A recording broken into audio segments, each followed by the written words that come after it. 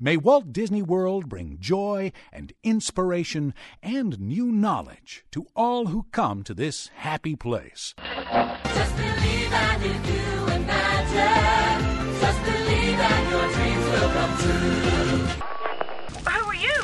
Quentin Spoon, City Postmaster, at your service. Now departing for a grand circle tour around the Magic Kingdom. Last call. Board? Well, we're about to begin. In case of a loss of cabin pressure, just relax, okay? Thank you. Come on in. Thank you. WDW Radio, your information station. Hello, my friends, and welcome to the WDW Radio Show, your Walt Disney World information station. I am your host, Lou Mongello from WDWRadio.com, and this is show number 122 for the week of June 7th, 2009. Thank you for tuning in once again.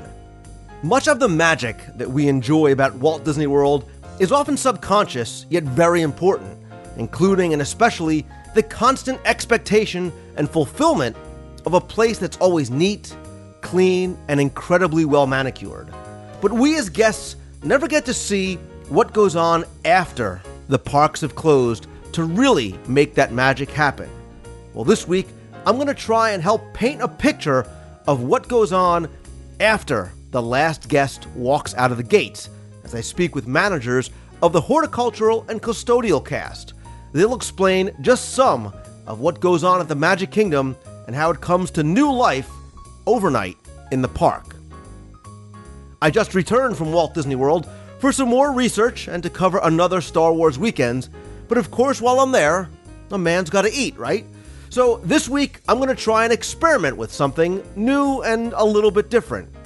Join me on a literal roundtable as a group of friends and I do a live, on-the-spot dining review of Mama Melrose's at Disney's Hollywood Studios.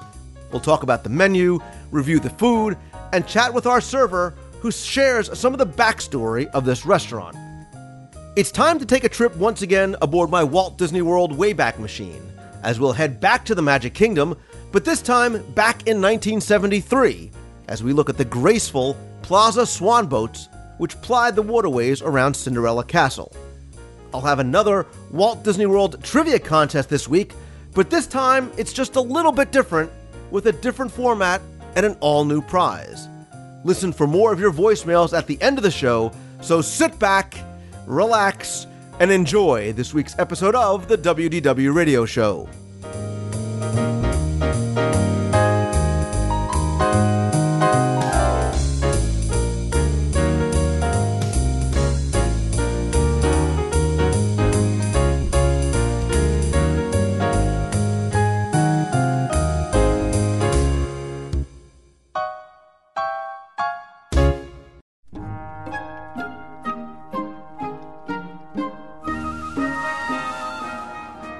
So much of the magic that we enjoy about Walt Disney World comes not necessarily from the attractions and the resorts, but from the incredibly immersive experience that envelops us as soon as we step foot into the parks.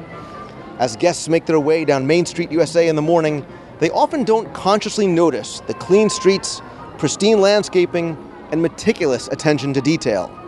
But that's actually an important element in how and why Disney has continually exceeded the expectations of millions of guests each year who visit the parks for an unforgettable experience unlike any other. But how does Disney do it? How do they keep their parks so incredibly clean, bright, and fresh when they're open 365 days a year and tens and thousands of guests walk through their gates on every one of those days? Well, the real magic begins after the parks close, as unbeknownst to guests, a veritable army of cast members from custodians, horticulturists, artists, painters, craftsmen, and construction workers bring new life to the Magic Kingdom. So what goes on to create the magic that we all walk into each and every day? And who are the people that make that happen? Today I'm going to be joined by a head gardener and head custodian from Walt Disney World to give us a little insight as to what goes on after the park closes at night. So to tell us today a little bit about some of the magic that goes on and we get to see each and every day, 365 days a year, is Kim Warnicki. She is the area manager for the Magic Kingdom Resorts Landscape at Walt Disney World. Kim, thanks so much for joining us. No problem. I love being here. Love talking about the landscapes at Walt Disney World. Well, we were talking a little bit before we started recording, and you've been here for quite some time, and you truly love your job. Yes, I do. I started 30 years ago, and as I was telling you, I started below the bottom, and I worked my way up. I actually started out digging trees for the Epcot project, so I was below ground level. Excellent. So tell us a little bit about, like I said, you're the area manager for the Magic Kingdom. What exactly does that entail, and what does that cover? I'm responsible for the bedding plants, the flowers throughout the Magic Kingdom region, which is the park, the surrounding resorts, and the campground. Also maintaining all of the turf in that region and the shrubs for a large part of that region. And one of the things that I think has always been fascinating to me is, and I think a lot of guests don't think about it, is that the Magic Kingdom specifically really comes alive at night. It's a whole different type of experience than what guests see during the day, and probably things that guests don't really think about it. What happens here at the Magic Kingdom from your perspective when that last guest passed through the turnstiles at night? Well, that's really when we get most of our work done, because what we're trying to do is to have it perfect and the magic begin when the guest walks through the gate in the morning. And so there are many times when we're changing out some of the large flower beds that we'll be waiting outside the gate for the park clear announcement. And then when it comes, we roll in, we start taking the plants out, and then we go in with new crops, new rotations. If any tree trimming needs to be done, mowing. For example, tomorrow morning there's a radio remote in the Rose Garden, so we'll be coming in around 2 o'clock so we can get the mowing done and move out prior to that starting. And how large of a crew, so for example, from your department, because obviously the Magic Kingdom is filled with not just horticulture people, but artists and custodials and painters and construction people. How large is your team? We have about 100 people that maintain the entire Magic Kingdom region. People that are usually in the park, by crew is 20 to 30 people at a time that are running either the mow crew, the bedding plants, the shrubs, something like that. And so as you were saying, what goes on here is sometimes some of the smaller, more ordinary things like mowing. Sometimes it might be things that are more major, like major replanting of trees or entire flower beds, all of which takes place in the middle of the night. Exactly. We will come in here sometimes, remove trees that are a problem, clear branches from the railroad track. The jungle cruise is a big one. We have to go in there on the boat and get the shrubs that start growing over the water out. So there's really a lot of things that happen. And of course, we have to time it so that custodial can come in behind us and clean up. I was going to say, it must be a coordinated effort between all the different divisions to make sure there's no sort of overlap and you guys can do what you need to do first. We have to do a lot of coordination, especially with custodial, but also with a lot of the media that goes on in the park. There's also wedding pictures that go on in the park, and they don't want us, obviously, behind them mowing the grass in their wedding photos. So there's a lot of coordination. We try to put a schedule out and communicate as things change. And I'm sure that schedule probably changes day to day. It's not the same thing every night for you and for the entire team, because you certainly can't cover the entire park, and then different things will be changed out at different times. Right. And the other thing is you have unexpected events because you're dealing with Mother Nature. For example, the last 3 days at Walt Disney World, we've been in here early every morning pumping beds out because obviously we've had a ton of rain. And so, and crops that you thought were going to last 3 months, when you have the strange weather in Florida, might last a week. You might have to come in here and do something you weren't planning on. And then, so this goes on the entire night from the time that last guest leaves until about how long before that first guest arrives? It's a matter of seconds, isn't it? Sometimes it's pretty. You're sweating it to make sure that it's cleared. But our goal is to be out maybe an hour, a half hour before the park opens. Generally, it's pretty close to opening when we get out of here. I will say that. And what you guys do is so unique than everybody else because you are actually making major changes. Sometimes you're replanting. I assume that there are large nurseries and tree farms and everything else that sort of I guess, have almost an inventory of plants that you're able to swap in and out? Well, we actually schedule our flowers a year in advance. So we know when our crop rotations are coming up, give or take 1 or 2 weeks, depending on the weather.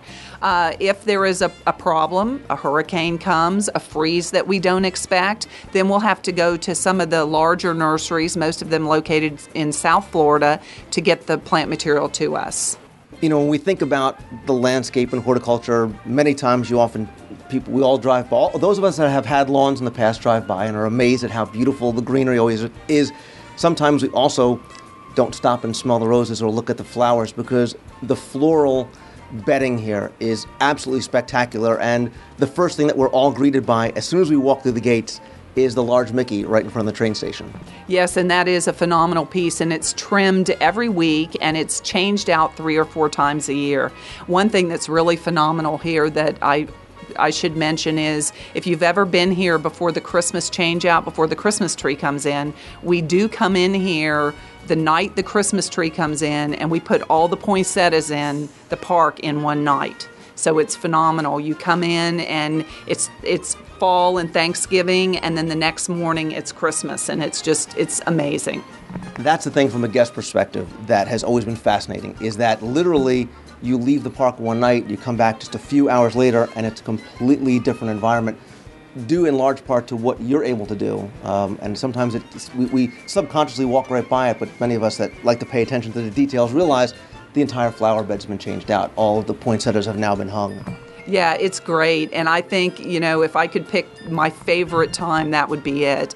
But it does happen, it happens all the time. It happens every time the seasons change, and people don't really notice it because their expectation is that when they walk into Walt Disney World, it always looks phenomenal. So hopefully we provide that for the guests. And that's what I think it is, and that's why I wanted to talk about this, because, like I said, I think people almost take it for granted. You subconsciously walk by, you walk in, we have such a high level of expectation of what Walt Disney World and the Magic Kingdom is going to look like, and it always does, and we're never disappointed in that, and it's due in large part to this invisible army of people that we never get to see, and I think doesn't get the appreciation that they should get. Well, thank you very much, but they are an amazing group of people, and they truly love what they do. If you ever get the opportunity and you see a gardener working out there and you can speak to them, what they know, their knowledge base, they even take it for granted because it's second nature to them to do everything to just the right degree, and it's a great group of people. And I think you're representative of those people who may be sitting at home listening, saying, "I love to garden, and I'd love to well, I can combine my two passions and do exactly what you did." And like you said, many different disciplines, from landscaping to horticulture to flowers, all of which I'm awful at, by the way. But yeah, there's many different opportunities for people, maybe if they want to sort of join the horticulture team. Yeah, horticulture, we have arborists, we have irrigation specialists, we have gardeners. There is a whole nother florist department on Disney property for people that just like flowers. There's a lot of opportunity, but there's also a lot of, it's a very physical job, and you have to be able to work in the elements because you're out there, rain or shine, because you've got to have this park and these resorts ready every morning, no matter what the weather was the night before. And today's, like you said, a perfect example. We had 2 days of sideways sheets of rain, and we walk in today, and that's why it's great that we're doing this now, because the park looks as pristine as it always does. Every plant looks exactly the way it's supposed to be. So, Kim Warnicki, thanks to you and your entire team for everything that you do to really enhance the guest experience. Thank you very much. I'm now joined by Kent Krause. He is the Custodial Operations Manager for the Magic Kingdom. Kent, welcome to the show. Hello, thank you. Nice to be here. It's great to have you. And Kent, I want to have you on because I have been a long-time Walt Disney World enthusiast. And one of the things that I think so many other guests really expect and almost take for granted at the same time is how, when we walk in that gate first thing in the morning, the Magic Kingdom and all the theme parks are pristine. Everything is clean, no matter how many guests were here before, no matter how many days of rain we may have just had in the past couple of days. Tell us a little bit about how you got started with the company, and what you do as the operations manager for Custodial. Okay, Lou. Well, first of all, I'd like to address your comment about the pristineness of the park. As you know, Walt Disney, our founder, from the very beginning wanted his parks to be different than other things of the day. So the really neat thing is we have taken that heritage and we continue to live it and breathe it every single day. Operations is kind of the role I've been in my whole career, my 18 years with the company. I've done a lot of attractions and also some custodial. And most recently, really the last year here, I've been kind of the department head for the custodial here at the Magic Kingdom Park. Now, we're talking about the role of custodial. Just a quick aside for a second. Many people have told me through the years that you might say, oh, custodial, who wants to be the guy sweeping up? But that's actually one of the more prized jobs in the Magic Kingdom, because from what I understand, you have a little bit more freedom to walk around and interact with guests, and it's so much more than just carrying the broom with you. Yes, we like to say, even though we have a great team of guest relations folks, that our cast are actually the ambassadors for the park. Again, back to Walt, the friendliness, the outgoingness, expectation of his cast, we like to personify that here day in and day out every single day. So two of the great things that our parks are known for, cleanliness and friendliness, our cast really do personify each and every day. Absolutely. And the custodial are very, very visible, and they're always very friendly, very welcoming, there to answer questions. But at night, it's a whole different scene here, because when that last guest walks out the turnstile, a whole new crew comes in. Tell us what happens at the end of the day, what you do and what the custodial teams in the parks do. Okay, first of all, as you know, the park hours in the Magic Kingdom are very dynamic. So the park may occasionally close as early as 7 or 8 in the evening, and there's times when we have guests here till 3 or 4 in the morning. So as you can tell, that makes doing the magic that we do a little challenging at times. So depending on what time the park's closing, we actually have people coming in and checking out maybe hot spots, areas that need a little extra attention before the last guests even leave. In addition, we're kind of a seamless operation 24/7, so it's very important that our day shift crew make sure that they're closing out their areas, their zones, their restrooms, to make sure all the trash is taken where it needs to go, and that everything's tidied up, so that when the third shift crew, the night crew, the deep cleaning crew gets in, they're ready to go right to work at the first possible moment allowed to get out on stage. And what are some of the things that they do, again, above and beyond just the normal everyday cleaning? Because obviously there's a lot of guest traffic, there's a lot of foot traffic that comes in, and to keep those streets clean, the sidewalks clean, everything else clean, I assume it goes beyond just sort of the normal sweeping and tidying up. Yes, as you know, when you come here to the Magic Kingdom, you start off riding either a monorail or a ferry boat over, and actually we have teams that focus on those vehicles as well. Everything from making sure every single window is spotless of all fingerprints and stuff throughout the day, to making sure that those transportation vehicles to and from the park get taken care of. So that's one group that is going on every night. As far as guest facing, we have obviously lots of different crews doing their detailed work throughout the park. Everything from polishing brass to vacuuming and deep cleaning carpets to kitchen cleaning. We do a very thorough cleansing of all the restrooms each and every night to make sure that all the germs are taken care of and that everything maintains in its pristine shape. We focus on things like gum. We don't sell gum here on property for a reason, but guests are allowed to chew gum in the park, and as you can imagine, it does end up on the ground, and we want to make sure our guests come here and don't end up stepping in the gum. So literally at night we have teams of people with machines going around looking for gum, and they'll literally use hot water at high pressure to make sure it gets removed from the ground. Beyond that, high dusting, vents, anything that people come in contact with, make sure that's taken care of. Our entire streets all along our sidewalks actually get hosed down each and every night with reclaimed water. So that's very important, again, to keep everything the pristine look that we definitely desire each and every day. What about attractions? Do custodial, do they do anything inside the attractions or outside the attractions? Yes, we have set crews that go in and make sure everything is again, dust is a fact of life wherever you go, and make sure that the dust is taken care of. We make sure the queues get cleaned and the floors get waxed and that it's got a nice shine on it. when people come and go, making sure all the garbage cans inside are all wiped down and don't have any odors coming out of them, and just that detail that we're known for, just making sure that everything gets done. And then we have some other cycle work, for example, on our attractions that live in the water. Small World, It's a Small World, Pirates of the Caribbean, Splash Mountain. We also help with kind of the remnants left by just having a water vehicle, even though all the water is treated. If you have a pool at home, you probably know there's a kind of a delineation where the water kind of sits, and so we'll go in there and scrub that and make sure that it really all blends in. So pretty much no corner of the park is left untouched by our crew. And how large is the overnight crew usually? It's a very, very large group of individuals, dozens and dozens of people. Because I think what people probably don't realize is that at the end of the night, as you're one of the last few guests wandering out Main Street, you look down and you see a very empty view down towards Cinderella Castle. And I think once that guests leave, that changes because the park comes alive again. What are some of the things, if a guest was to be a fly on the wall on Main Street, USA, what would they see as far as crews that are out there and machinery and equipment and maybe even vehicles that we wouldn't expect to see it down the streets? Yeah, very, very interesting. It's a flurry of activity. In fact, typically before the park is clear, in our backstage gates, we have folks lining up waiting to come on stage. Again, we talked about like the Gum, for example. We have special, very large, what we call hot sea machines that basically propel hot water at very high velocities to help us get the debris and gum and sticky stuff up off the ground. So we've got vehicles ready to pull those on stage.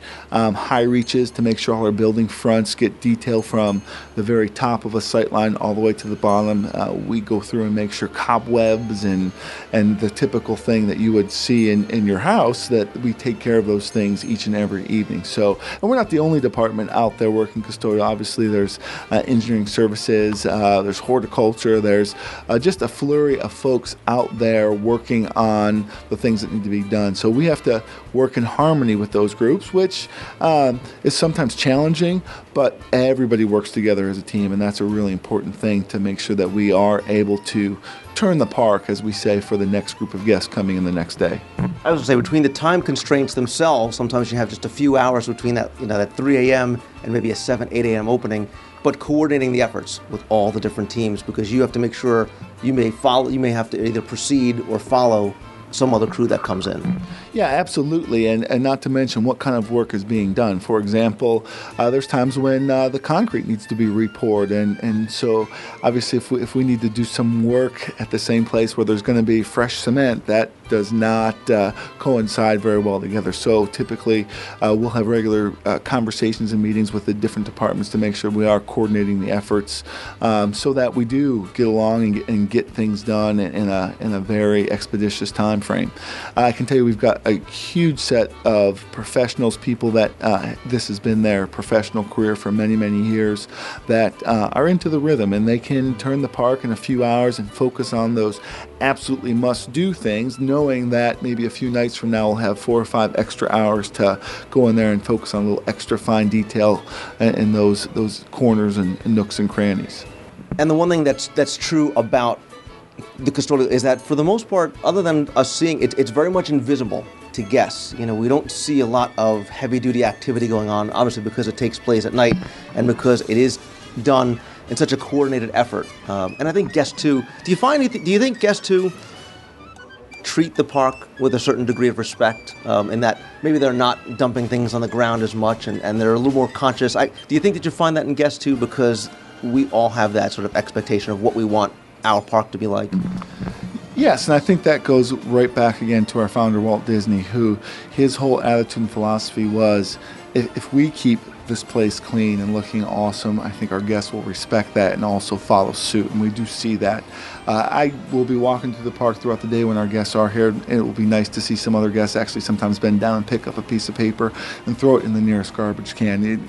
Obviously not from them, but again, just wanting to keep this place in the manner they find it each and every day.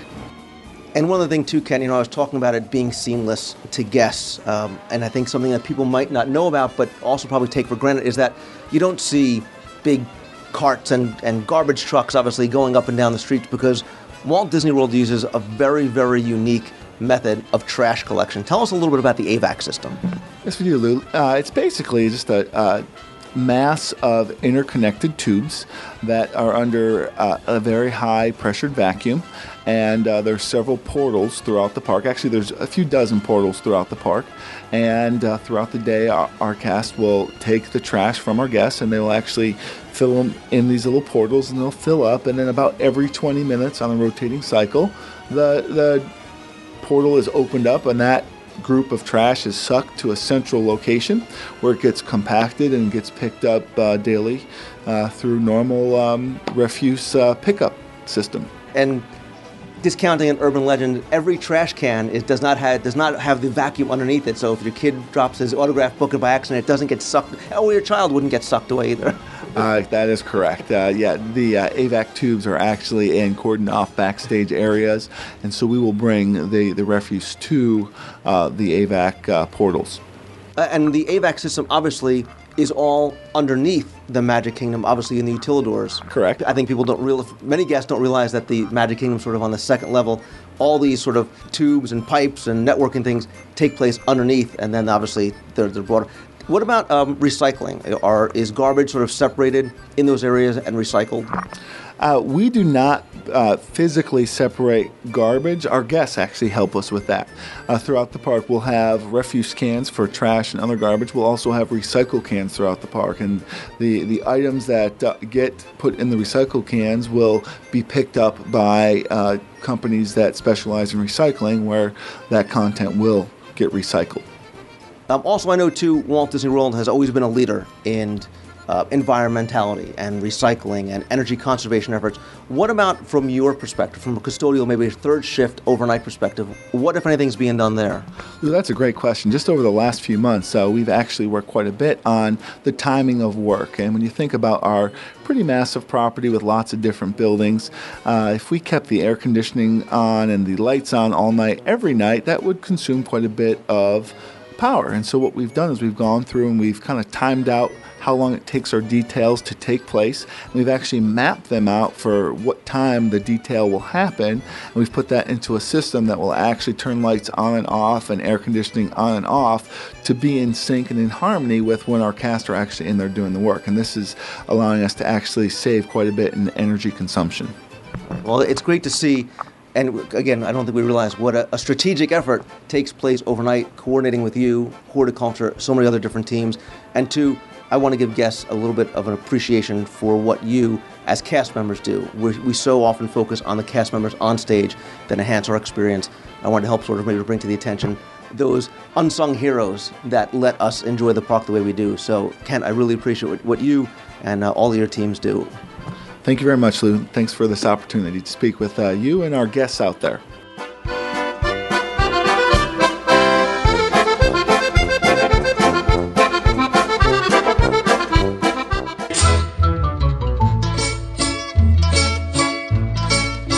When the moon hits your eye like a big pizza pie, that's amore.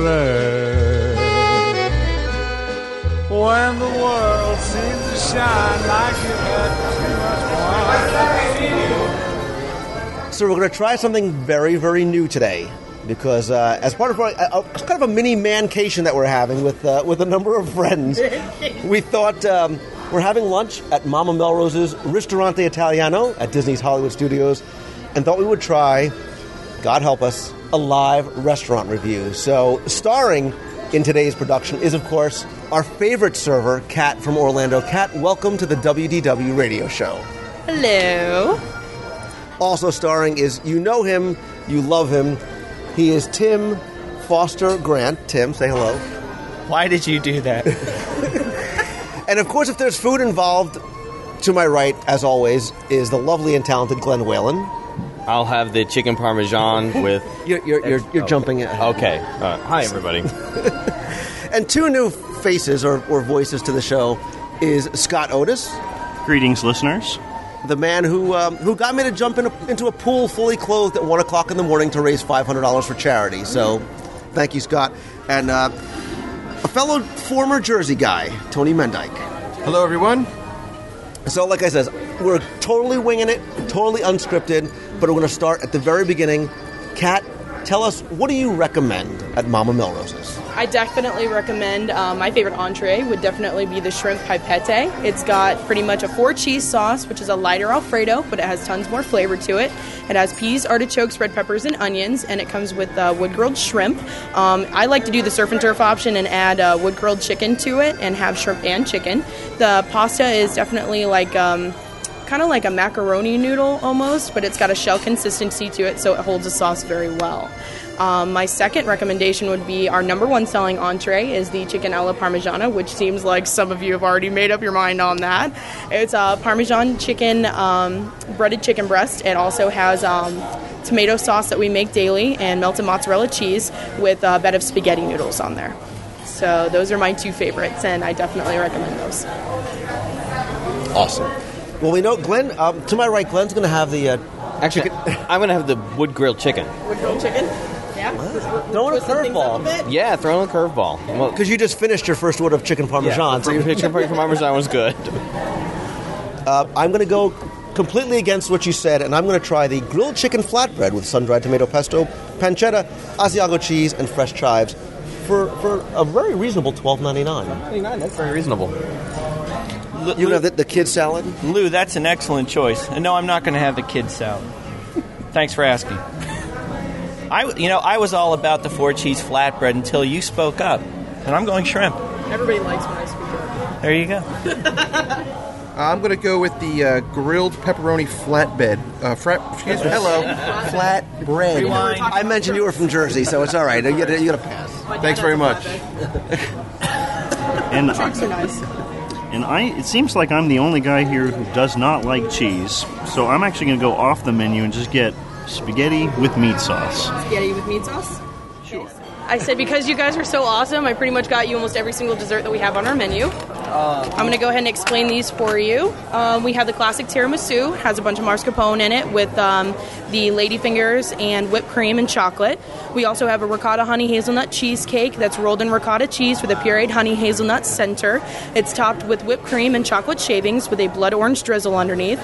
We also have spumoni, which is our classic gelato, Italian gelato. It has chocolate, pistachio, and vanilla. We also have a creme limon, which is kind of like a lemon custard, but it has a little cookie biscotti on top with some fruit and whipped cream.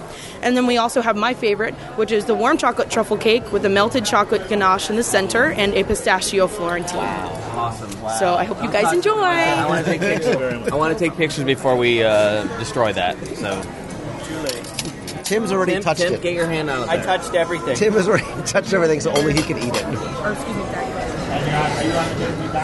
So in addition to the food at Mama Melrose's, I say all the time that everything you see and everything you do and everything you experience in Walt Disney World is about story. And Mama Melrose is certainly not an exception to that. So Kat is going to explain to us a little bit about the backstory behind Mama Melrose's. Well, here in Disney's Hollywood Studios, we always have a theme for everything.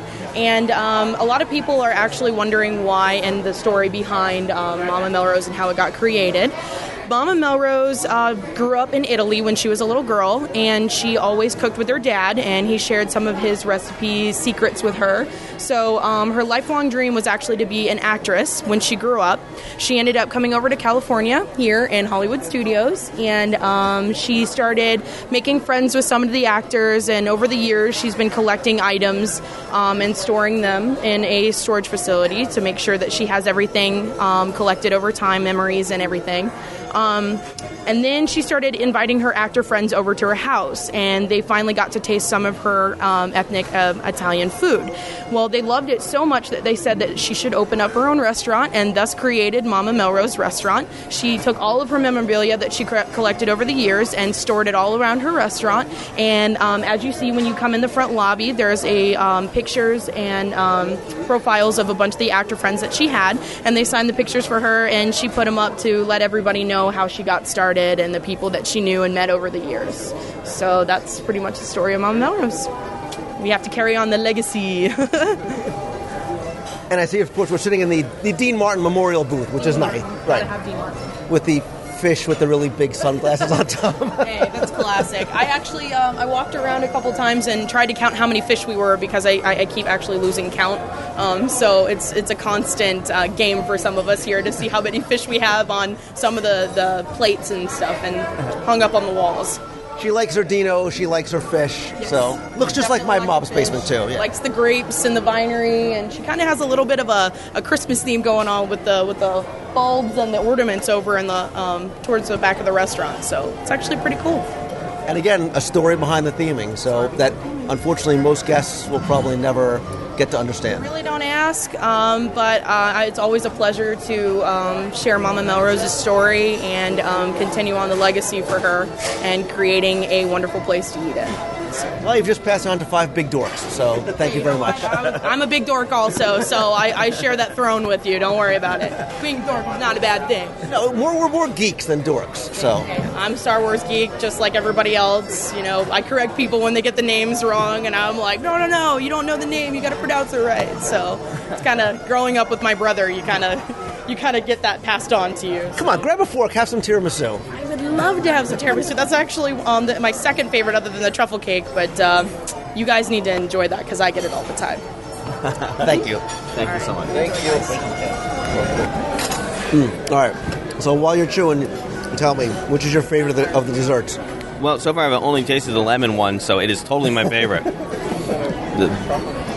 All I've had is the cheesecake. You guys are not reviewing properly. Tony's eating everything, so. Not everything. I've had a tiramisu, which was very good. I tried some of the vanilla gelato, which was very good, and also, I'm really not a pig, and some of the chocolate melty cake, which I bet, are you very good? Excellent. Outstanding. Anything chocolate works for me. So. This is tiramisu.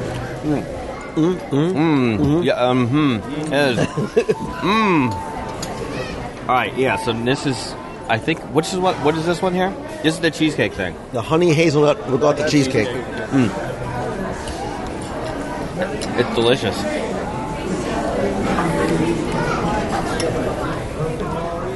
I love the honey hazelnut. The honey hazelnut cheesecake is awesome.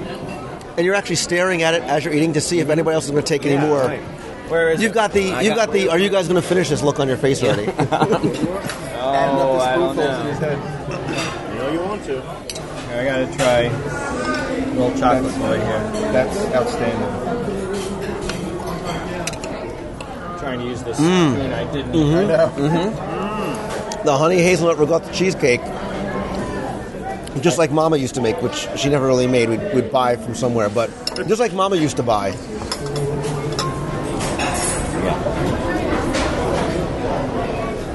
Cheesecake has my favorite vote so far.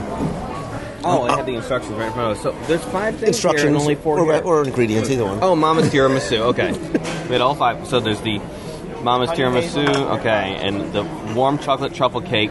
You guys destroyed that before I got to it. There's a little piece left. Still a little bit left. I had no chocolate, just so you know. I had none of the chocolate. The cheesecake, that's too bad. Tim Foster swooping in on Glenn's cheesecake. All right, but I'm all over the. I actually agree with Tim. The cheesecake, 2 big thumbs up. Truffle cake for me. Absolutely. 1 for the truffle cake, 2 for the truffle cake. Glenn hasn't said he doesn't like anything. This is the winner to me. The honey hazelnut and ricotta cheesecake. So even though they have sort of the tiramisu as like their signature dessert, I think we all agree that the cheesecake. Let's give gelato some love here. Hold on. Anybody not tried the honey hazelnut ricotta cheesecake yet? Which means, except for you do not want it. So you basically want Scott's portion. Yes, right. I haven't tried it yet. All right. Even though I voted for it twice already. I'm going to try this. All right, I'm eating this pistachio. It is pistachio. Ow. That candy's hard.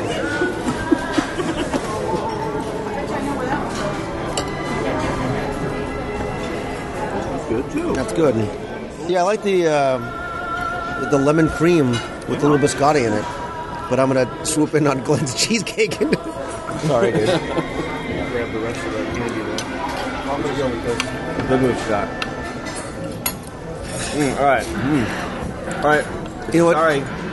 I have to say one thing. Where'd it go? People are right. All we ever do is eat. We all said no, we don't want dessert, and there's pretty much no dessert left. Well, you know what? We don't want to. We It's don't not want really to feel true, because bad. we do have to walk to the restaurant. So there is a There is some exercise that takes from place. The gate to get to Mama Melrose was at least 8 miles. Uphill. Yeah, that's You can just take the whole I'm thing of giving- gelato and put it in front of you if you want. The gelato definitely gets a lot of love. That's good. What's it? It's got pistachio, love? vanilla. A gelato love? A gelato love for the gelato. It's a bit nutty. There was a nut in there somewhere. It's a pistachio. Was it? Yeah.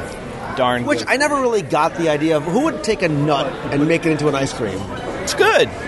Try some. My grandmother was really big on the pistachio and cherry vanilla birthday cakes. Not cherry vanilla. Yeah, scarred me Did for you life have as a ice cream child. birthday cakes? She did. I was What scarred about for peanut life. butter ice cream? Oh, I'm totally down with that. Well, that's a nut too, you know. Peanut's not a nut. It's a legume. Peanut butter's not a nut. It's a legume. dessert. Well, it started its life as a peanut. No, it started out as a Snickers bar, and they turned the Snickers bar. They weed them out. They grow inside the chocolate. They siphon out the peanut It's a big machine. in a big sieve from the Snickers. I saw it on the What's Discovery remaining Channel. is the Milky Way, That's right? I can't believe you pigs devoured all 5 of those desserts. What? Wait.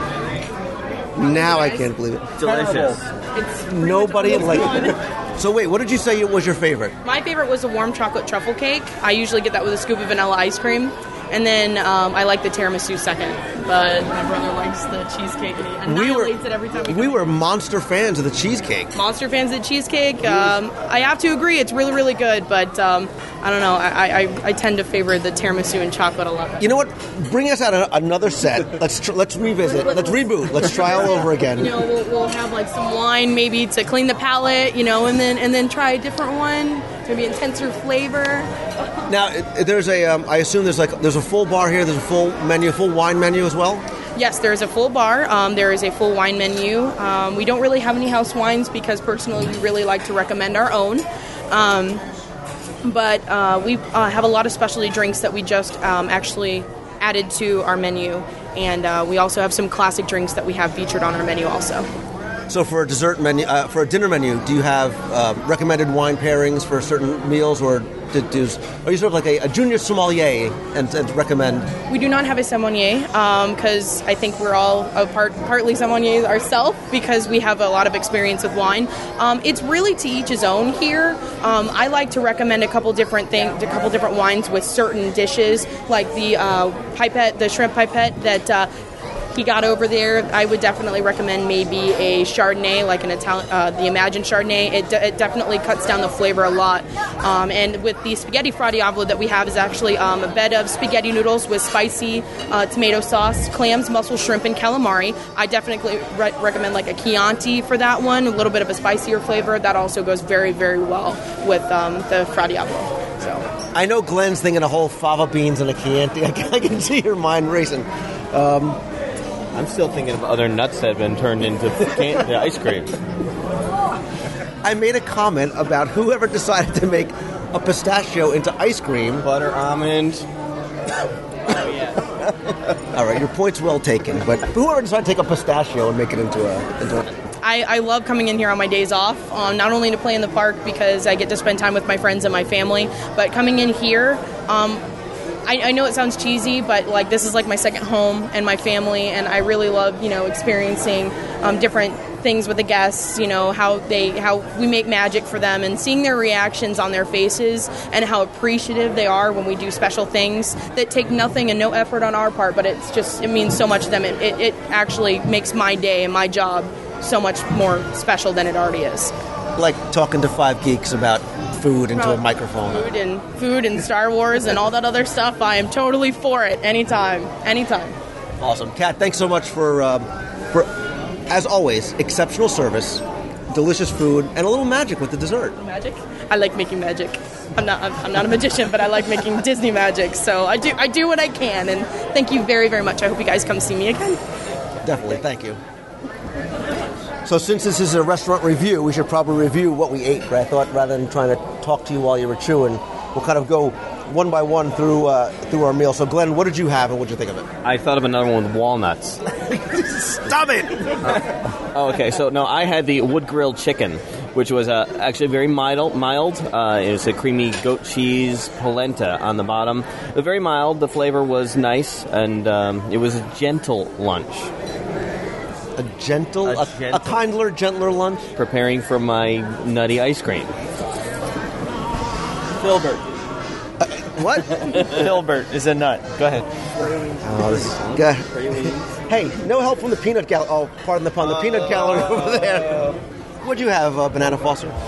I had shrimp pipette. Am I saying that right, Mr. Italiano? Yes. Dean Martin, who's looking over you, is rolling over in his grave.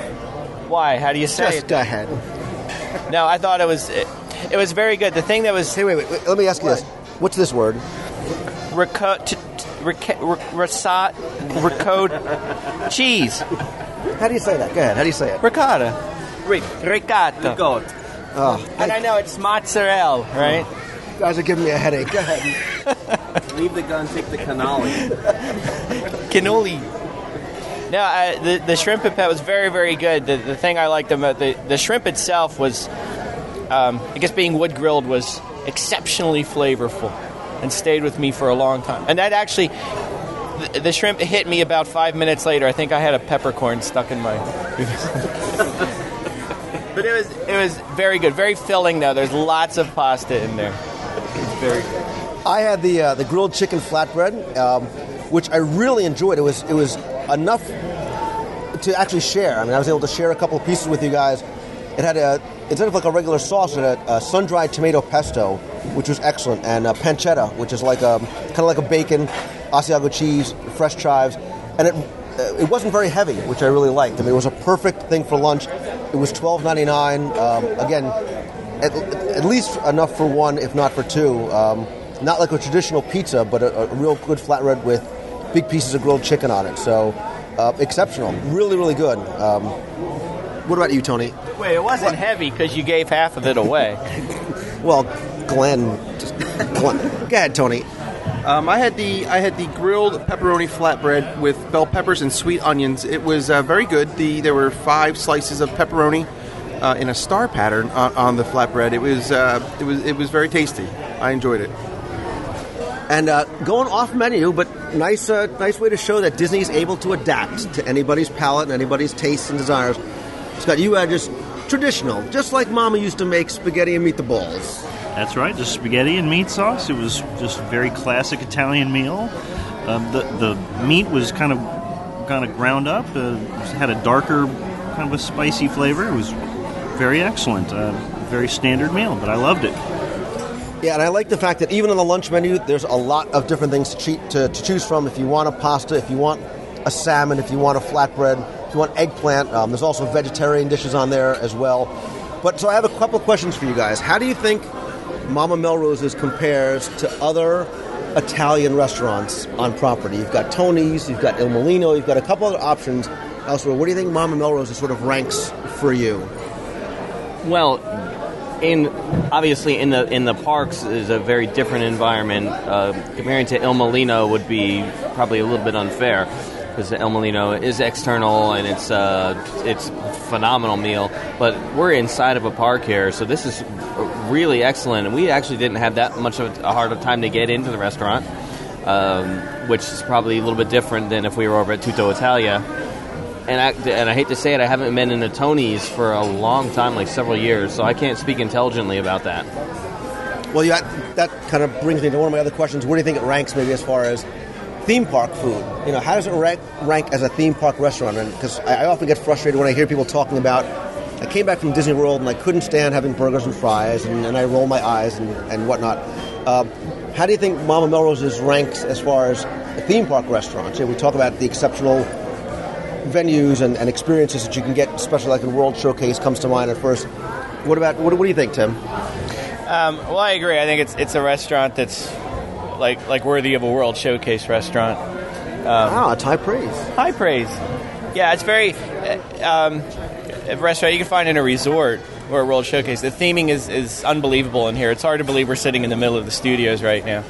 I will say, back to your question, compared to Tony's, very nice. I think I would find Tony's a little more kid-friendly than this might be. It might be hard for...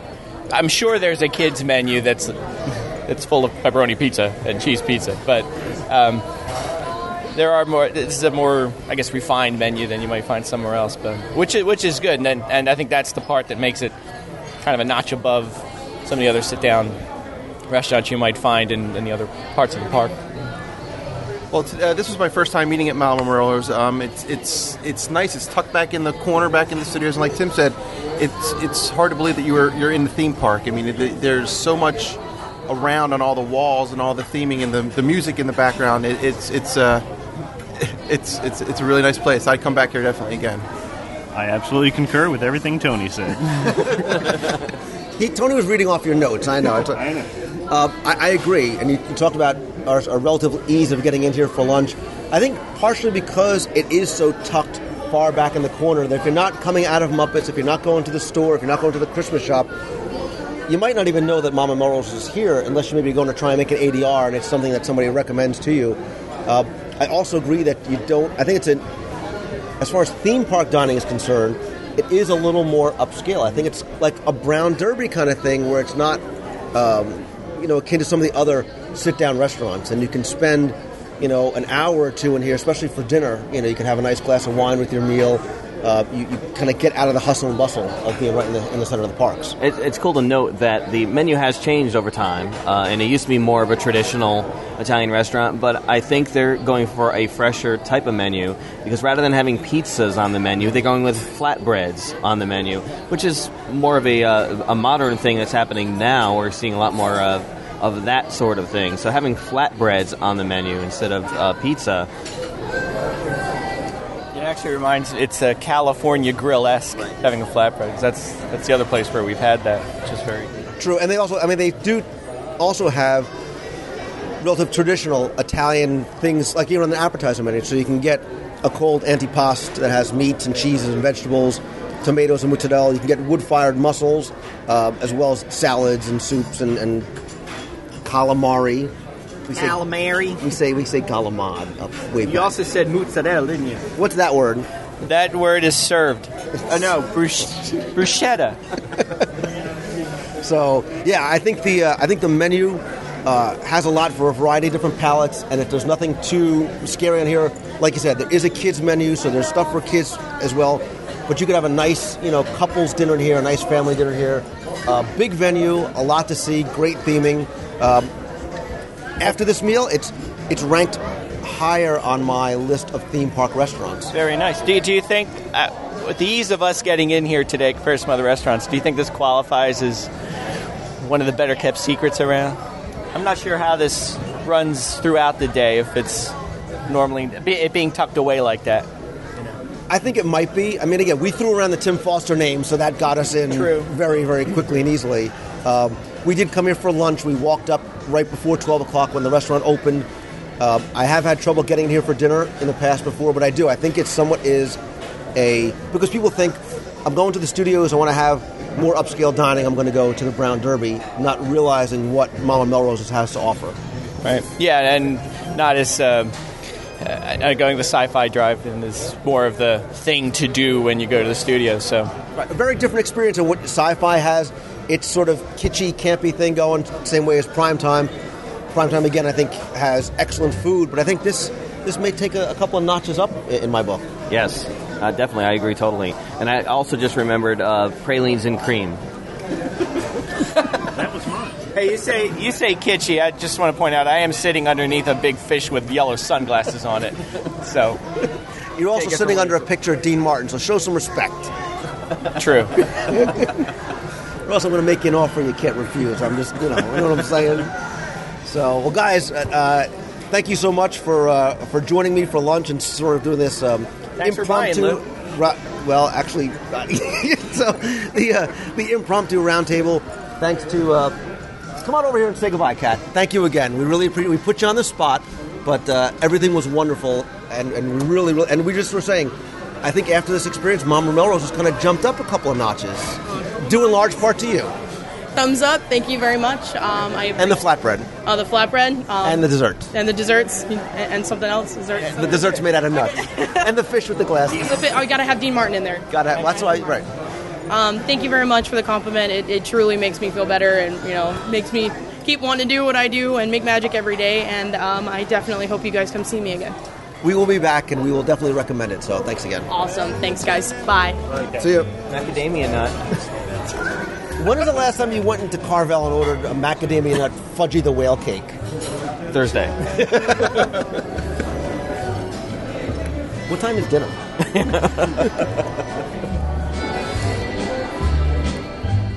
Down each avenue or via street or strada, you can see him disappearing 2 by 2 on an evening in Roma.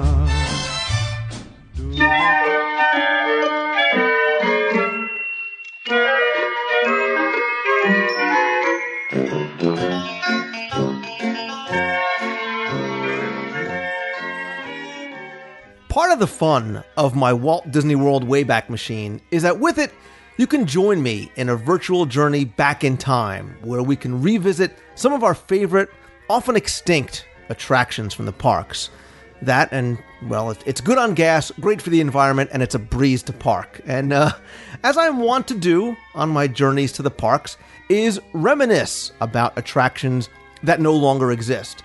And this is often a result of my walking by a location or a venue which may have once been home to something that afforded me oftentimes fond memories as a child. And my most recent trip to the Magic Kingdom was certainly no exception, because I was walking through the park, savoring the sights and sounds as I headed towards Tomorrowland, and I glanced to my left as I approached the Avenue of the Planets. And there I saw...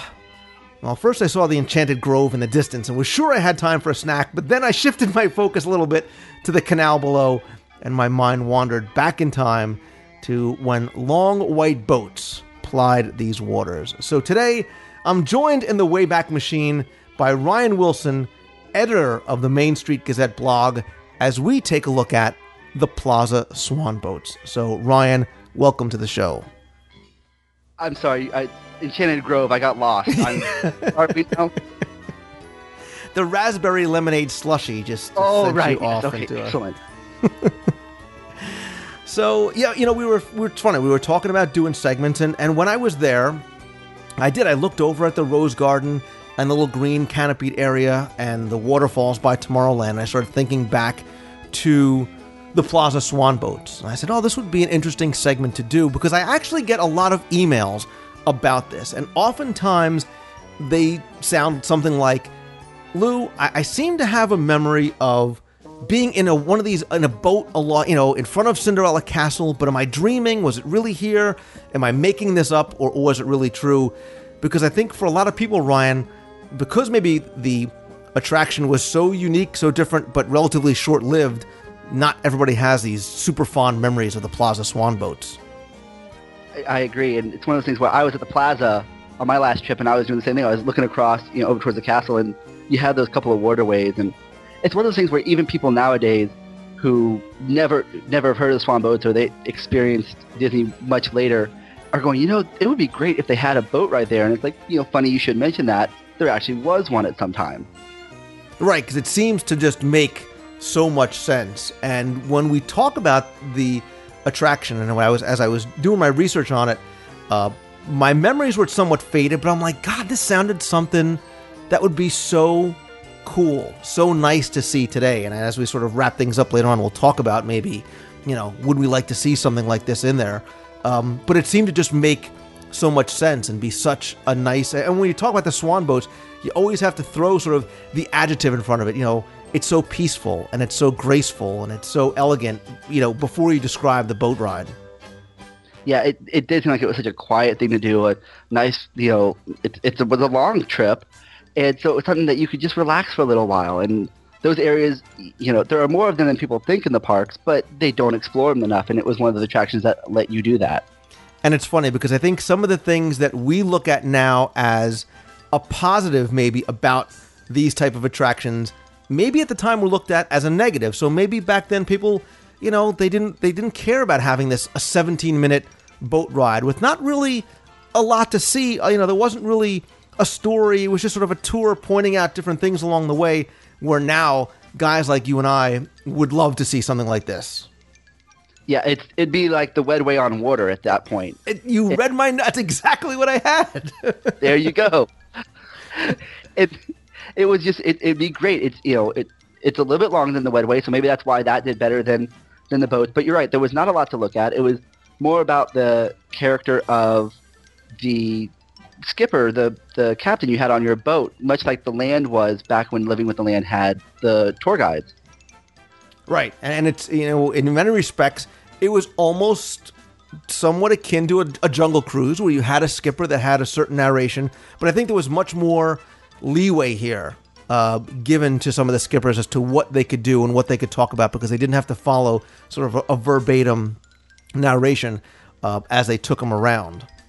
No, it seems like from videos I've seen and my really hazy memories of maybe I went on this once, it seems like they had an ability to interact with guests more and talk to them, and answer their questions about things they had, or interact, ask them where they were from, things like that. Exactly, and I think a lot of people, as we're even now talking about, are probably saying, "Wait a minute, I can't follow you guys because I can't see where this attraction was." And let's sort of maybe describe where it was and then what it was a little bit, because as you approach the central hub from Main Street and look towards Tomorrowland, as I said, off to the right, you'll see the Plaza Rose Garden, which is a beautiful garden. It's got a trellis, it's got hanging baskets, and down below this winding path is a canopied building with sort of a patinaed green.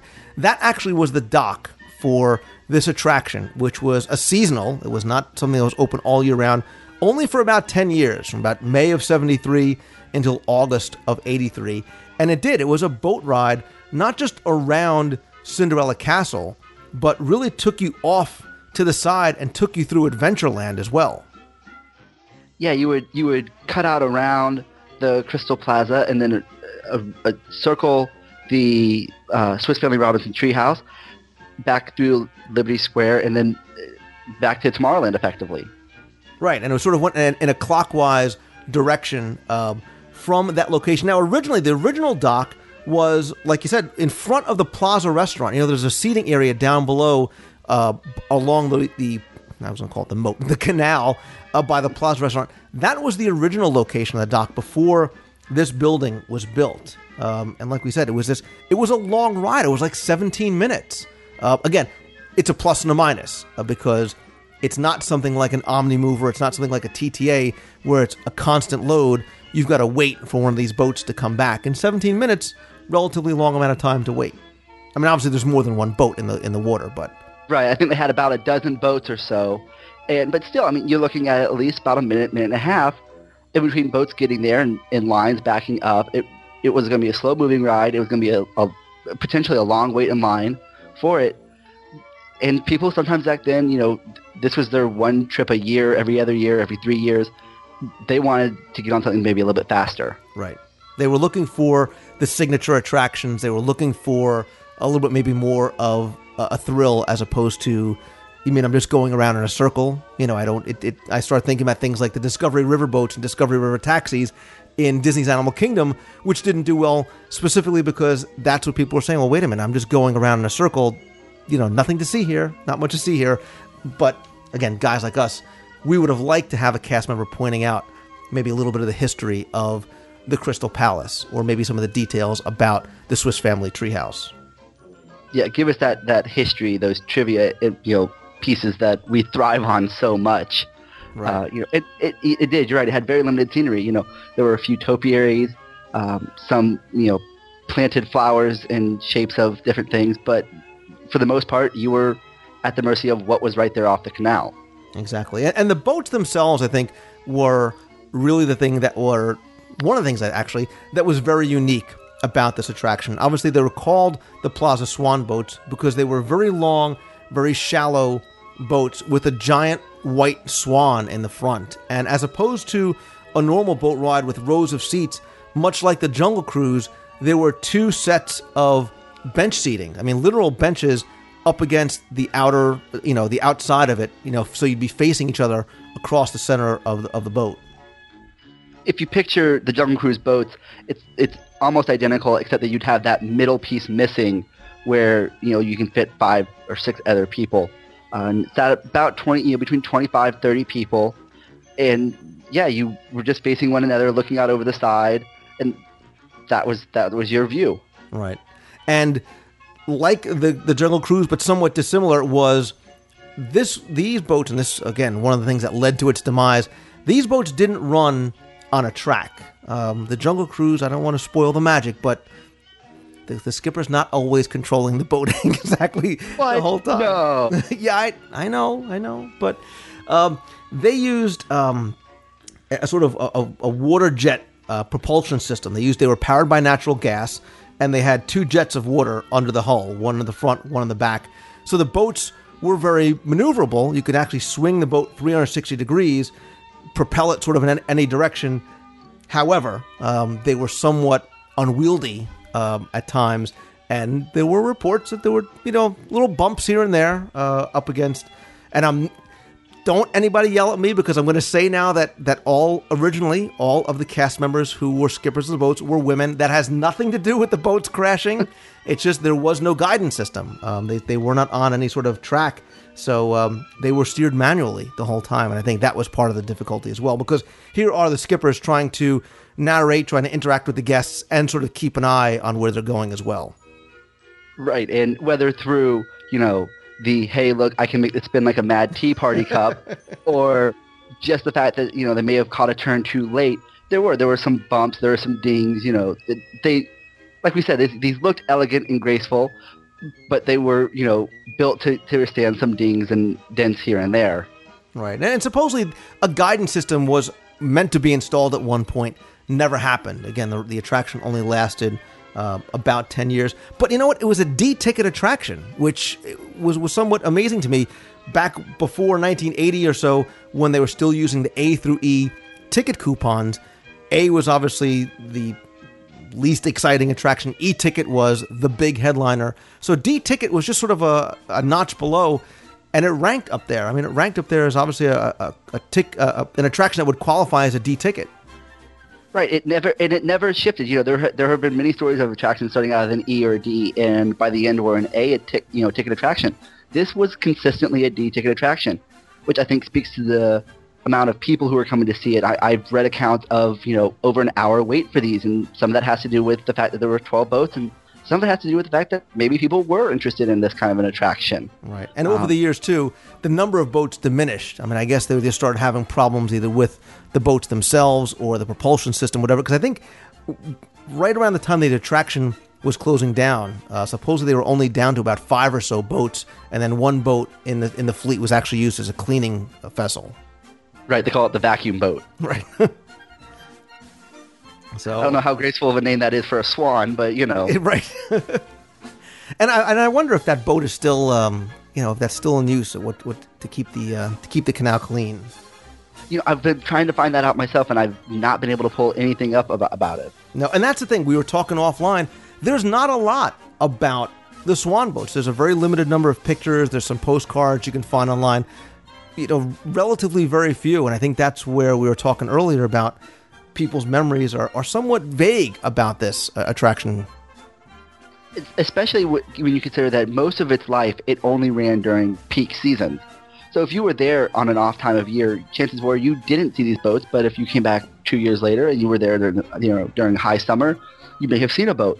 And it would give you very misleading memories as to what you saw and what you didn't see. Right. And my understanding, too, and please somebody correct me if I'm wrong, of all the pictures that I've seen, and I've tried to do as much research on this as I could, it didn't appear that there were lights in the boat. So this was a seasonal attraction that I assume only ran during the day.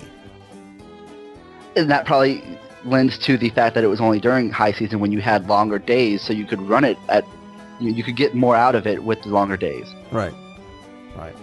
And again, too, I'll link to some places online where you can find pictures, or obviously you could just Google the word swan boat. And like I said, Ryan, the boats were beautiful.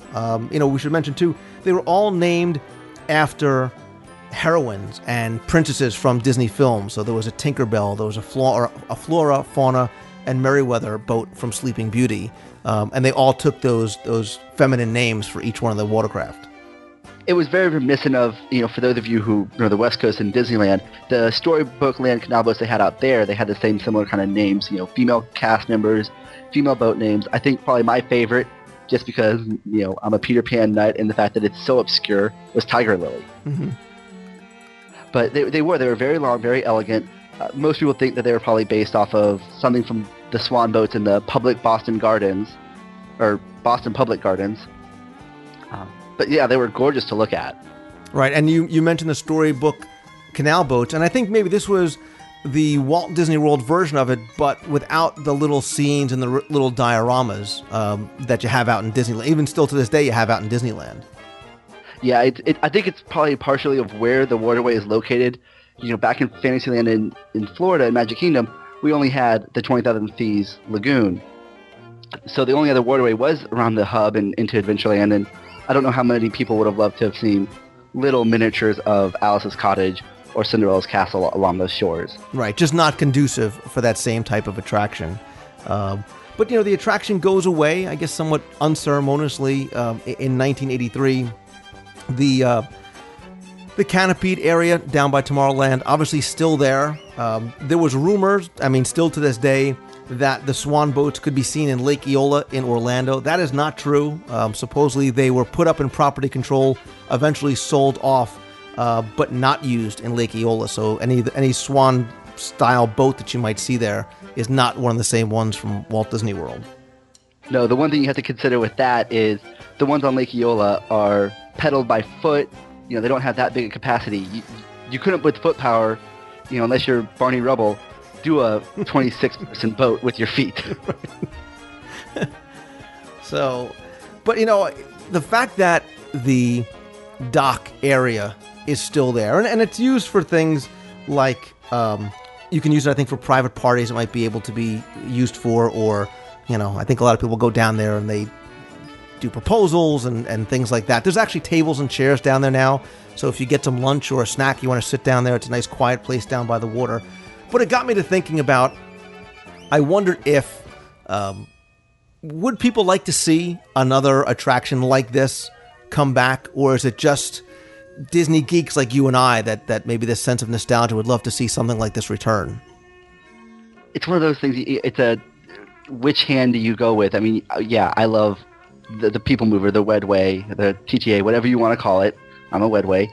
I love the Rivers of America and the Liberty Bell riverboat. But are those rides really all that crowded when you get on them? I would, for one, love to see an attraction like this come back and to get the different perspective, really, of what you see when you pass the Crystal Palace or when you pass, the hub and the castle and down Main Street.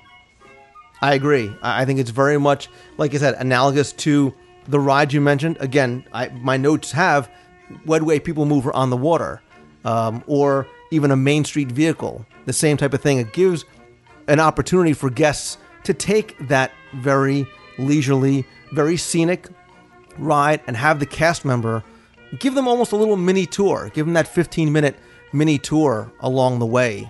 Maybe even sort of point out some of the things that they might not have realized beforehand. Maybe even whet their appetite for a more in-depth tour, a backstage magic, keys to the kingdom, if that's what they really enjoy. But it is, you're right, that same type of quiet, outdoor, relaxing boat ride. But again, by the same token, you still might have issues with the limited capacity, the maintenance costs, things like that. But it's something I'd love to see come back in some form or fashion.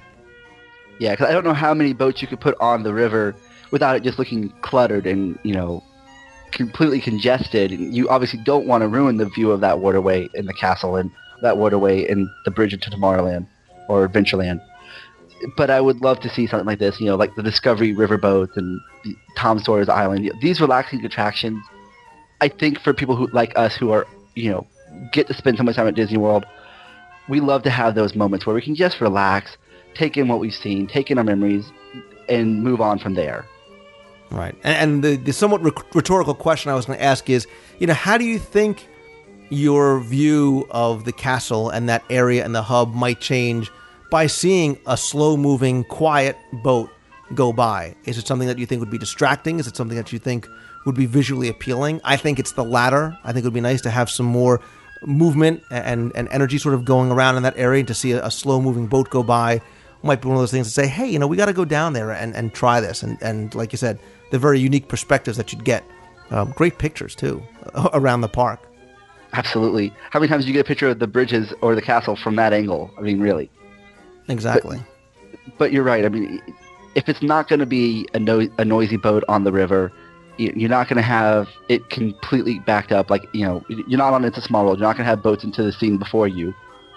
I think it attracts, having that moat, having that swan, it's something that looks kind of graceful. And I think putting it on a backdrop with the castle or of Main Street or the sea serpent, topiary, I think creates a really lasting image. Right, and I think it needs to be kept very simple. Much like the TTA, much like the original Swan boats, it doesn't need to be themed. It doesn't need to be tied to a character or a film or anything like that. A very, very simple, very understated type of boat should ply the waterways, and I think that wouldn't distract from any of the other visual cues that you sort of get in that area. I think that's something both you and I are prone to do, is keep it simple. Just if you can keep it simple. You can say stupid. You can say keep it simple. If you're talking to me, that's fine. That's the thing is it? I don't know that the TTA is stupid or the Wetway is stupid. I think if you keep it simple, that was something that was always there with those parks, and the simple stuff is sometimes the stuff that lasts longer than anything else. True.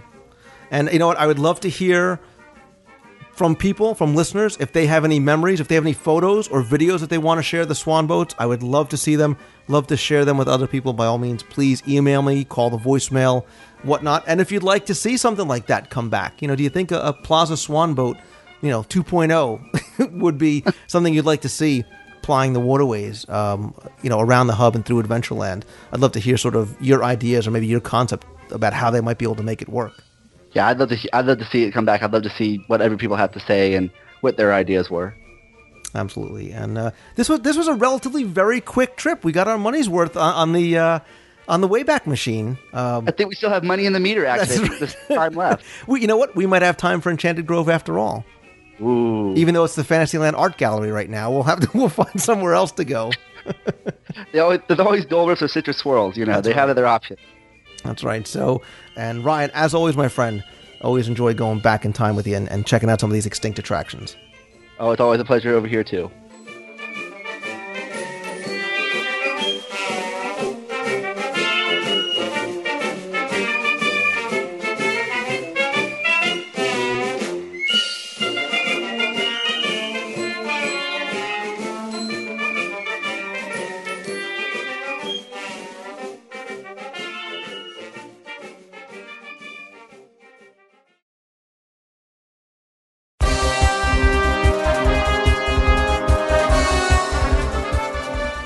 It's time for this week's Walt Disney World Trivia Contest. I hope you're having fun with these, and better yet, hope that you're learning something along the way. But this week, I'm going to try something a little bit different, because in the past, I've tested how well you know your Walt Disney World history and trivia. But this week, I'm going to test how well you listen, because some of the most fun I have producing the show is doing a radio intro at the beginning with the sound clips, and many of you have emailed me over the years and said that you really enjoy those as well. So here's your chance to let that fun pay off, because this week I'm going to give you 5 random sound clips to identify. It's that easy. But this week, you also have to send me something else, your shirt size, because this week's prize is an all-new, hot off the press WDW Radio blue t-shirt. These are not the ones you see on the store, on the website from Cafe Press, but they are all new blue t-shirts with the silk-screened WDW Radio logo on the front, which I will soon be adding to the store online. So, all I need is the 5 correct answers in order, your shirt size, and your address in your entry. So if you're ready, here are your 5 sound clips. Okay, Ellie, crank it up. I'm Max. Yeah, Debbie was sick. Please come forward. Be sure to take along all your belongings, including your imagination. We can hear everything you hear. Keep going. Okay, so you have until 11:59 p.m. on Saturday, June 13th, 2009, to email your answer, address, and shirt size to Lou at WDWradio.com. We'll have one winner this week. See how you guys like this format of the contest. Going to mix it up, have a couple other ideas for future contests as well. But this week, I will draw one random winner from all of the correct entries. Again, your deadline is Saturday, June 13th at 11:59 p.m. So good luck and have fun.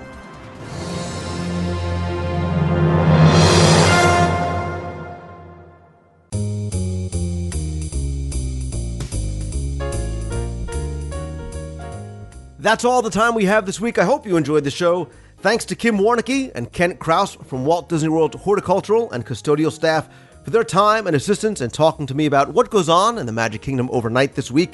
Also, thanks to Ryan from the Main Street Gazette and Kat from Mama Melrose's, as well as Glenn from Passamaquoddy.blog.com, Tim from GuideToTheMagic.com, and my friends Scott and Tony from New Jersey for their joining me on a very impromptu, very unscripted, but fun segment about Mama Melrose's. Let me know if you guys liked it, as I'll be happy to do more of these in the future, including some live video reviews as well. Speaking of videos, look for more new videos on the site, in iTunes, and on YouTube, including some more overlooked experiences and so much more. I'll be posting at least one, possibly two, in the next week. If you subscribe to the show, you should already be downloading it to iTunes and your iPod device, or you can also find them right on the site on the homepage at WDWradio.com. Also want to say big thanks to everybody who came by my meet of the month on Saturday, June 6th. We avoided the rain over at Disney's Hollywood Studios. Had a great time getting to see so many old faces, meeting so many new people. I really appreciate you guys taking time out of your vacation or out of your day to come by and say hello. I will have dates for July, August, probably September, and October very, very soon. Let you know when those are going to be. July is probably middle, late of the month. Not sure about August and then beyond. Also, thanks to everybody who joined me on the live WDW radio chat and broadcast last Friday afternoon. Again, another very impromptu, last-minute video broadcast after I checked in from my room in Walt Disney World. I will definitely be doing more live videos soon. I will also be broadcasting live from Walt Disney World again in the future. Stay tuned to the show, as well as Twitter and Facebook for updates as to when those are going to happen. Speaking of meets, I also mentioned on last week's show that I wanted to gauge some possible interest in a West Coast meetup, because I'm going to be heading out to the West Coast at the end of June for some business. Wanted to see if anybody wanted to meet up, possibly in the San Francisco area. I've heard from many of you who are going to be around there and wanted to try and get together and meet up. So I will try and put something together, possibly for Sunday, July 28th, by Fisherman's Wharf. Again, still trying to get the logistics and details worked out. I may set up a Facebook event and or post something in the forums. But again, if you're interested, please email me, let me know. I'll keep in contact with you guys directly. Another meet that I'm going to be attending later on this year that I've talked about in the past, want to just bring to your attention once again, is the Pacific Northwest Mouse Meet. That's going to be Saturday, August 15th in Linwood, Washington. That's about 20 miles north of Seattle. There, Disney fans from all over the Pacific Northwest are going to be gathering to meet other fans, podcasters, authors, actors, to meet and share many memories. There's going to be a Disneyana show and sale, guest speakers all day, including the keynote speaker is going to be Margaret Kerry. She's been on the show before. She was the original reference model for Tinkerbell. Love Margaret Kerry. She's awesome, wonderful to meet and to listen to hear her speak. There's also going to be pin trading, Disney displays, collectibles, hidden Mickey hunts, industry experts from the travel and podcasting, lots more surprises. For more information, you can visit pnwmousemeet.com. I'll put that link in the show notes. Tickets are on sale now. You can buy them online. They will not be available at the door. So if you're interested in going, you need to go and visit pnwmousemeet.com. Finally, don't forget that if you have any questions you want answered on the show, I'll be doing another email segment in the next week or two. Send those to Lou at WDWradio.com. I know I'm way behind. If you've emailed me in the past, you haven't heard from me yet, I promise I will get to it on the show. And also, if you want to be heard on the air, you can call in your voicemail to the new toll-free voicemail line at 703-2171. If you aren't following my instant updates on Twitter, head on over to twitter.com, sign up for a free account. You can follow my updates. I play games from the parks, games during the week, lots more. Again, that's twitter.com/Lou Mongello. And if you're on Facebook, come by, friend me up on Facebook, join the WDW Radio Show group. Again, links to all these right on the homepage of WDWRadio.com on the right-hand side. Don't forget to head on over to celebrationspress.com. There you can find out more, subscribe to or order back issues of Celebrations magazine. Remember, too, we're also always looking for contributors, whether it be an article, letters to the editors, photos, suggestions, anything at all. Again, that website is celebrationspress.com. Thanks, as always, to my partners and sponsors, including Mousefan Travel. They are my recommended travel provider. You can go and visit Becky and her team over at mousefantravel.com. And as always, if you guys like the show, all I ask is that you please help spread the word. Let others know about it. Review the show on iTunes, post about the show, or link to it on other places online. Come join the forums at WDWRadio.com. We have more than 32,000 registered members, fellow Disney fans. It's fun, free, and very, very welcoming. And as always, thank you all so very, very much for taking the time and tuning in this week, coming by, joining me on the chat, coming to the meet of the month. I really, really do appreciate it. So until next time, remember to always keep moving forward. Have a great week, everybody. See ya. Hey Lou, it's Courtney Peters, and I just got back from an incredible weekend in New York City, thanks to you. The Lion King was phenomenal. The actors and the singing and the movements and the scenery, it was just so amazing. I started tearing up when they were singing Circle of Life just because it was so beautiful, and we got to sit next to two nice other ladies that won tickets from you, fellow Disney lovers, so that was great to get to meet some other people that know who you are and love Disney as much as I do. So I just wanted to thank you again. The weekend was incredible. It was our first time in New York, and we got to go to the World of Disney store on Fifth Avenue, and we went to some other shows and did lots of shopping and ate some good food, and it was just absolutely incredible, and I'm sure we'll remember it forever.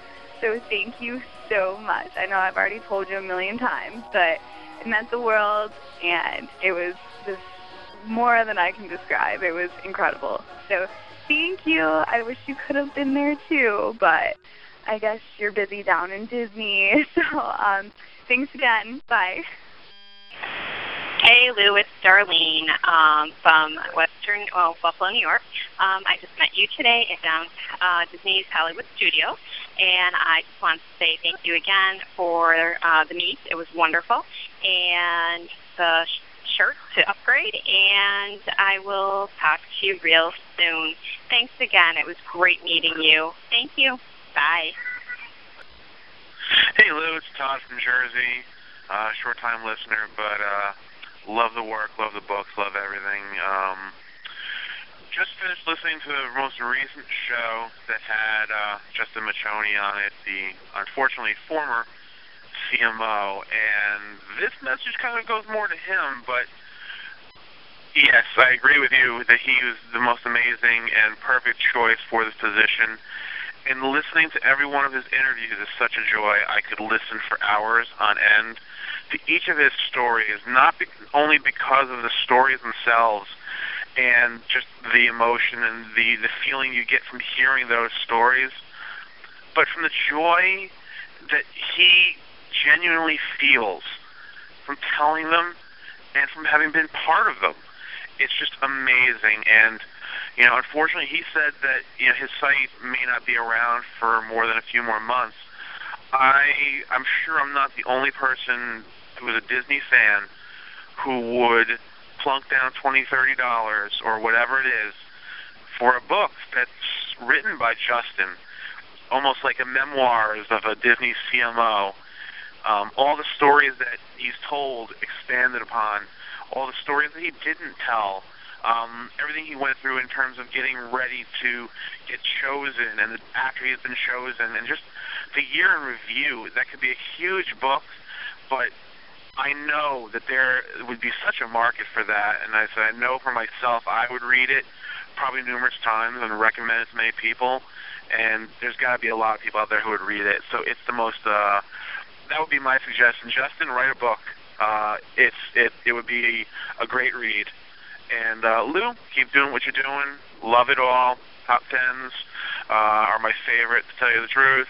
And you keep making them. We'll keep listening to them. You keep writing them. We'll keep reading them. Thanks again, Lou. We'll listen again next week. Bye. 1, 2, 3. Bye, Lou. Hey, Lou. This is Ariel. Just wanted to call in and say that I am in line for the Haunted Mansion on my senior trip for class of 09. Yep, we're living it up, having fun. We ate lunch at Pecos Bill. No, you'd be proud of that one. All right. I guess I'll listen to you soon. Okay, bye.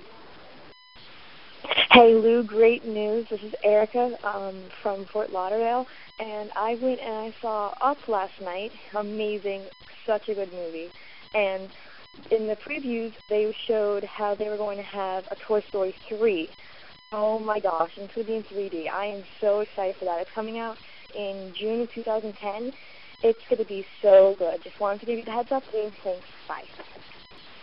Hi, Lou. This is Sharon from the suburbs of Cleveland, Ohio, and I just listened to show 121, and the interview with Justin, the CMO, was wonderful.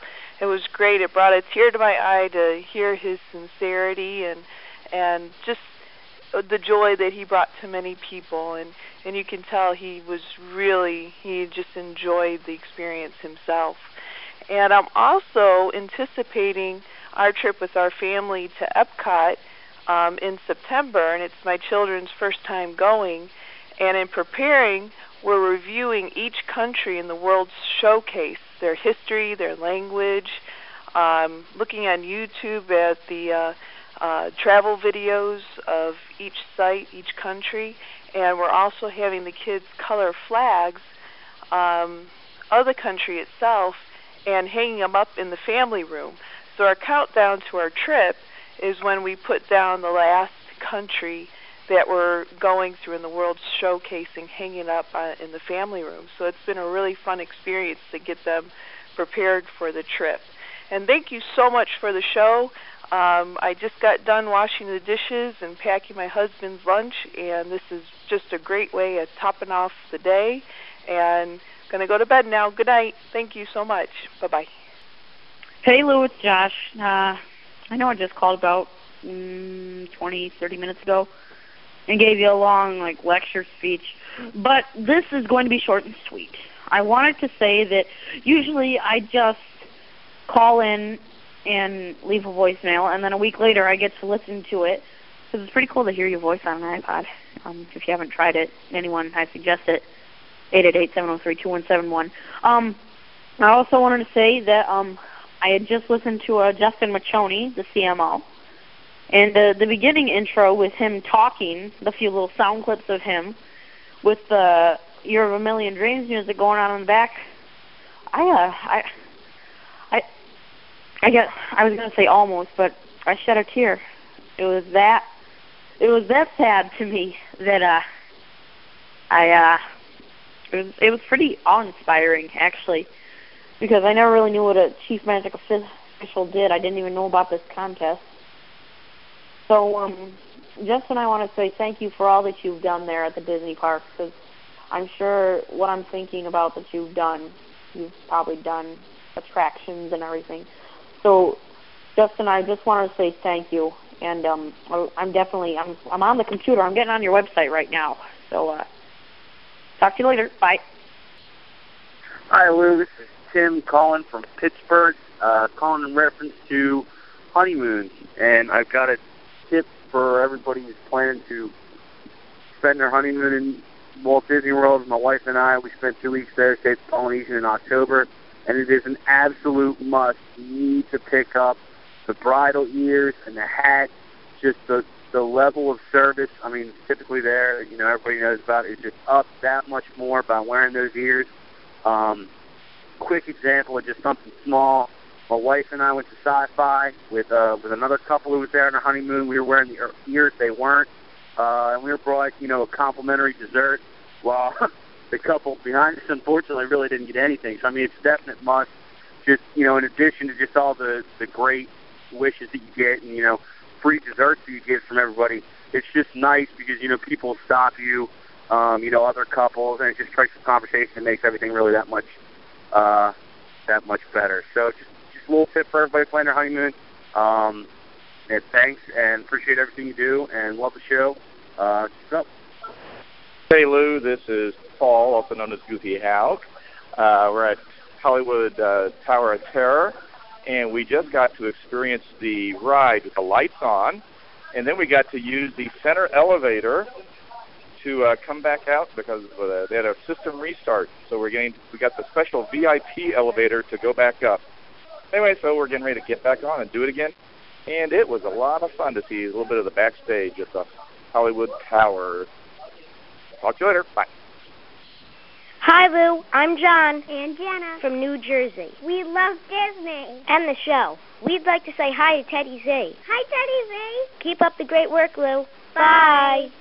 Hey, Lou, it's Darlene. Just see Lou on the board. Just thought I'd give you a quick buzz. At Port Orleans Riverside right now. The sun's peeking out, and we are heading to Epcot. We've been here since Tuesday. We've already done Downtown Disney, Magic Kingdom, and Animal Kingdom. We had missed Kelly River Rapids because it closed after an hour and a half wait. I see that Paradisus, I think it is the name of the restaurant down at Downtown Disney 37. It's opening today. We're planning on going there Sunday for dinner or lunch. And we're going to head out to Disney Hollywood Studios tomorrow for your meet. And then we're going to do Magic Kingdom again on Monday and Epcot sometime in between there. We did poolside this morning in Port Orleans, and I heard you were at Epcot last night, and you were heading off to someplace today. So we'll see you tomorrow. Talk to you later. Bye. Have a magical day.